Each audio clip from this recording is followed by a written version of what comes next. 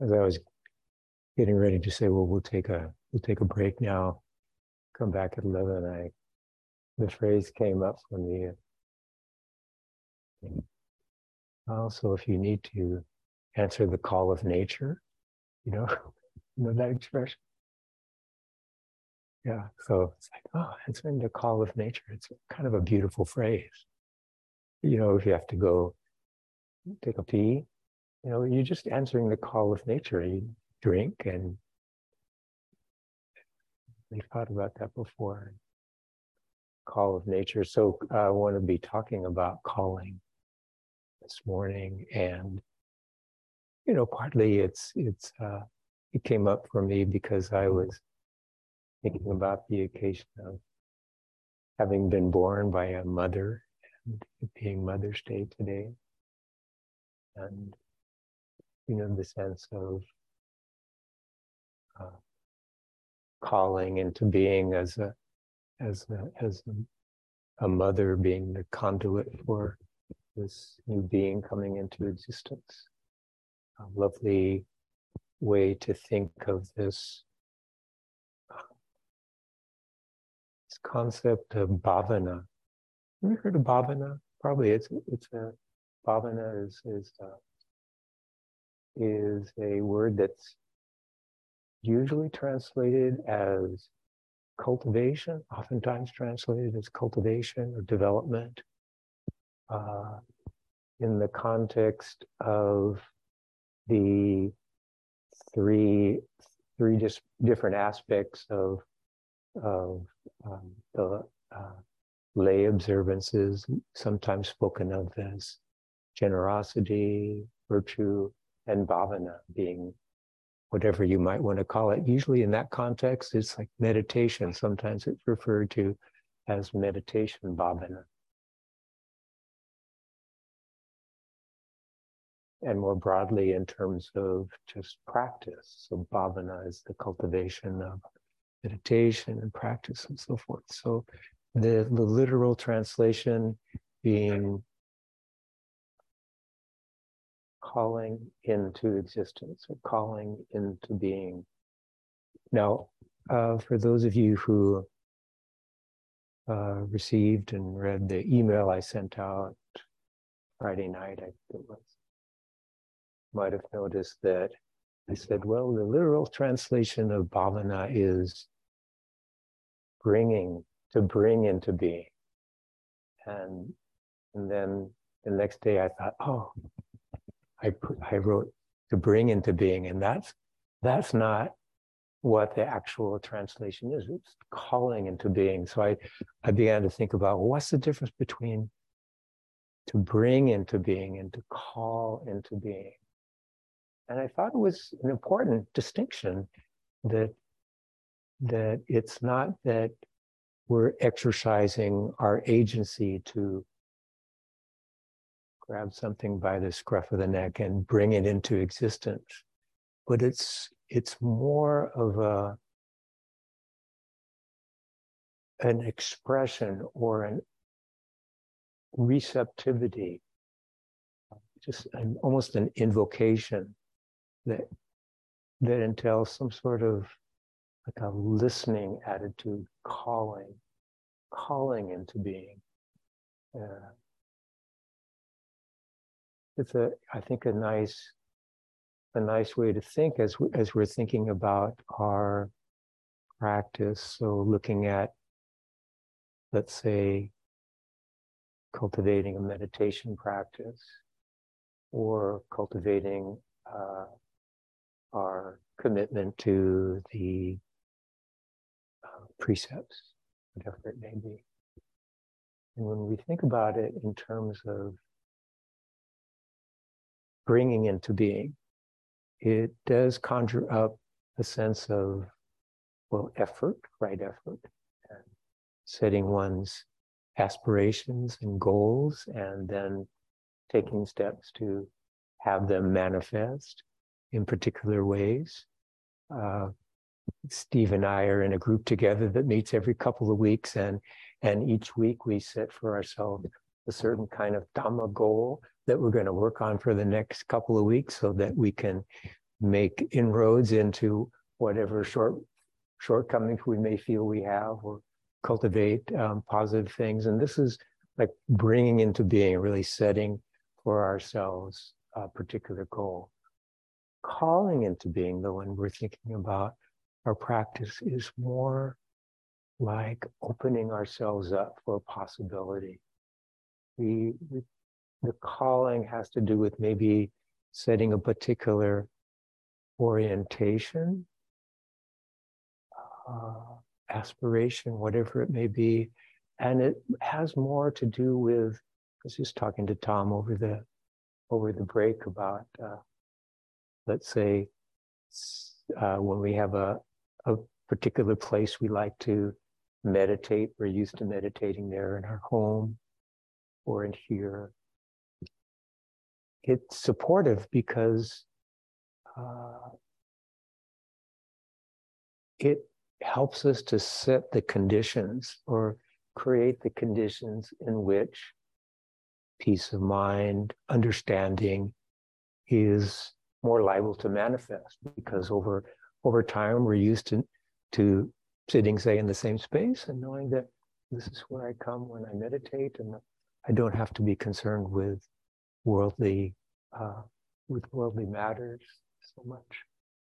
So we're opening ourselves up so that we're creating conditions where our practice or whatever can manifest just through the call of nature. It's kind of coming and manifesting for ourselves. So this is another way that we can look at our practice as just setting ourselves in terms of calling, and then allowing whatever arises that we can receive that.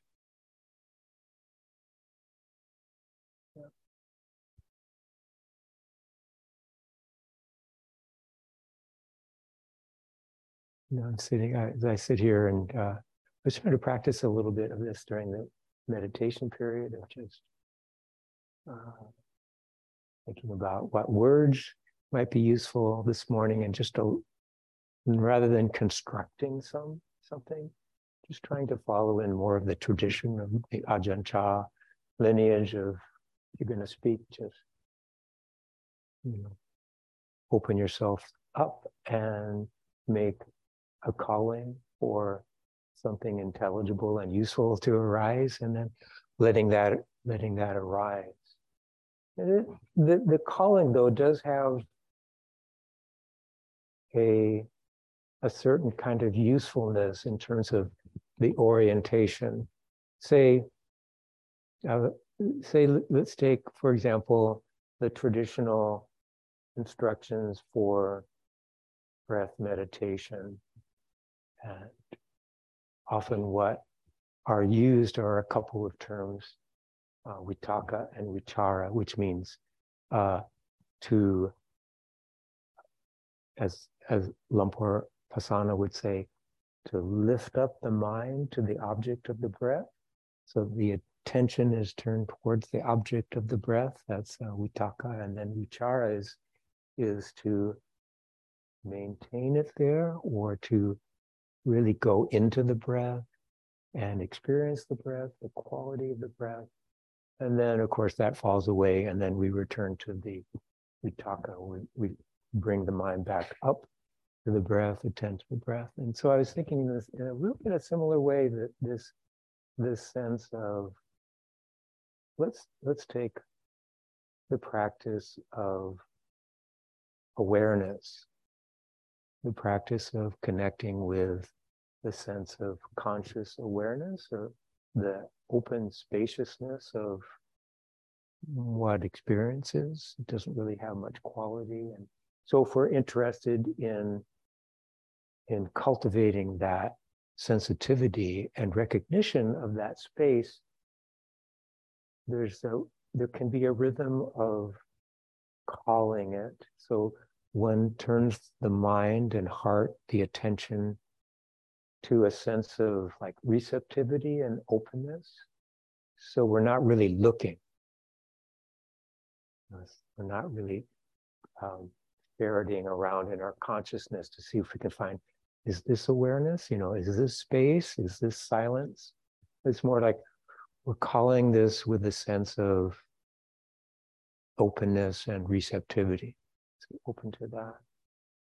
And then we have that sense of listening. Listening is a really nice word for it. A little sense of listening, opening, and then we can rest in that. So there's a sense of resting in that for a while.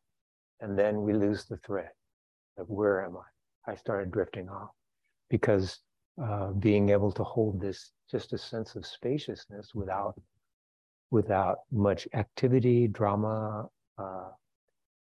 much features, it can be difficult to maintain that. The mind will want to drift off to some object or another.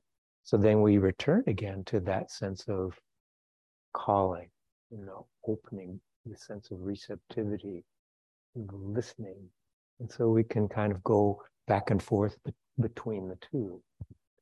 And in that sense, oftentimes what is the calling, the listening, and the actual, I guess you could say it's a potential, this space, they're not so distinctive. That they tend to have a wholeness to them.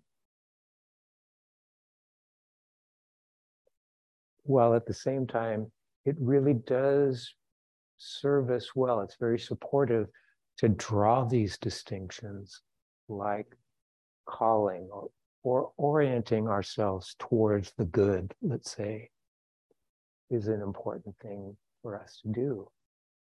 So I remember speaking with Lumpo Pasano after I'd done an extended retreat at home, and as is my wont, I tend to take Lumpo Samedo as my guiding, as a guiding teacher in terms of what I'm trying to practice, much the way that I've described here before. And so this was probably about 10 or 12 years ago, and I felt quite gratified that I said, I really feel like I'm getting the hang of this. And I was explaining to Lumpo Pasano that, so this is what because I would report to him, and this is what I was doing with my retreat. And I found that no matter what would arise during the retreat, I was able to just turn my attention towards the felt sense of it in the body, opening to it, not judging it, and it would transform into just this sense of energy, so that if it, as oftentimes it would be, what would be arising was aversion or a sense of dissatisfaction. So it just opening to that in the body and just feeling like, it's not a problem. It's just this sensation. It's just this phenomenon that's arising and it's here for a while and then passes. So I was really excited to report to Lumpo Pasano that, that I felt like this has been a really successful retreat. And I asked him, do you think I'm on the right track? And he said, yes, you're on the right track. Definitely. That's terrific. That's half of it.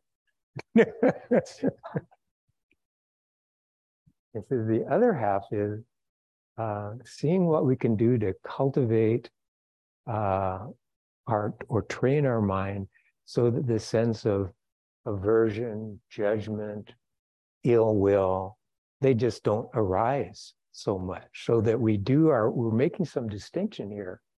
It's part of it is opening up to whatever it is that's arising, allowing that to arise and pass as it will. And at the same time, as we look at right effort, we're trying to train the mind to cultivate these mental states of heart that are skillful, wholesome, and beneficial, such as kindness and compassion and so forth. And let go of some of the other qualities that cause difficulties, that cause the arising of dukkha, like I said, being judgmental or being vindictive, all these qualities that are like naturally arise. So there's that distinction, and so we don't need to make a lot of that distinction, though. It's almost like we're, in terms of calling, there's a sense of orientation with which we like acts as a framework for our calling, but we're being it's a very light touch. And that's all usually that's needed. Just that calling, a little orientation and an opening and a listening, and this sense of, it's not so much an acceptance, could be a little acceptance, a little welcoming, but just allowing what arises to arise. So we're manifesting that which we're opening to a calling. Like I was thinking as well of people in a female body will, as I understand it, at a certain age, there will be this calling of nature to have a child, to reproduce. It's just a natural thing that will come up for many women at some point in their life. This sense of calling, and so that if you think about that in very more in energetic terms, it's just like this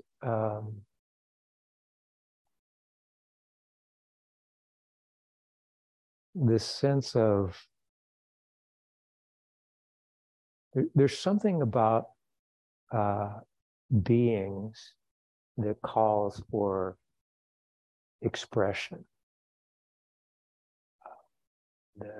So I've been in my own kind of labor for the last 5 years or so, trying to produce this audio play telling the story of Angulimala. And so I find that there's that the act of creativity, whether it be say an artistic endeavor or an endeavor of more of a biological heart endeavor of giving birth to a being, that there's this certain calling that takes place without too much intervention. If that makes sense. So sometimes, I hate to admit this actually, but like I do retreats at home a couple of times a year. And I can remember a few years ago, I got to the place in the play where there were certain plot, like dead ends or something that didn't seem to be resolved in my setting out this story. And so I just called for this, like, okay, this is the situation here. I'm not sure what needs to happen at this point in the story. And then just left it at that. And then went about my meditation retreat for, days or weeks. And then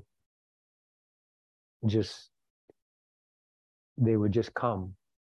I wasn't, they would, this is not an unusual experience, is that there's a certain kind of calling or openness to something, and then it just tends to manifest. The nice thing about it being in a meditation retreat like this is that we're encouraged to set aside self-concern, so that the self, when it does arise, as it often will, is something that is observed as another type of phenomenon. And we're not really encouraged to go into the story of the self-concerns, self-issues, whether they have to do with the body or the future or the past, all these things that come up during a retreat. And so we're learning during this period of time to observe that as an activity, but just to let that go, to put it to one side in terms of our involvement with that.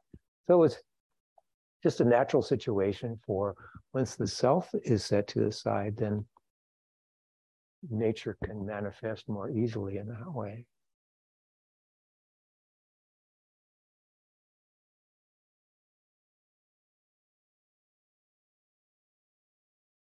You know, I'm thinking as well, reflecting on Lumpo Sumedo. I don't know if any of you have watched a video or been present when Lumpo Sumedo is offering Dhamma talk. If you haven't, check him out on YouTube. It's really good. But I would notice that there would be periods of time, certainly before he began to speak, and that other times during his talk where he'd just be sitting there. And I would, as I was watching, I would think, he's not sure what to say. So he's kind of gathering his thoughts, and the more that I listened to his teachings, and the more that I would put them into practice, I said, no, that's not what he's doing at all. He's sitting there in a state of receptivity. He's just sitting there in a place where he's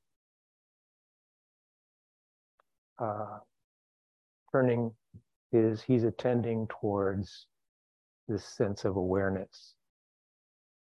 So at his stage, of course, it's not a matter of needing to call it, but just taking a pause and letting it manifest. But that's all he's doing. It's just hanging out there for a while.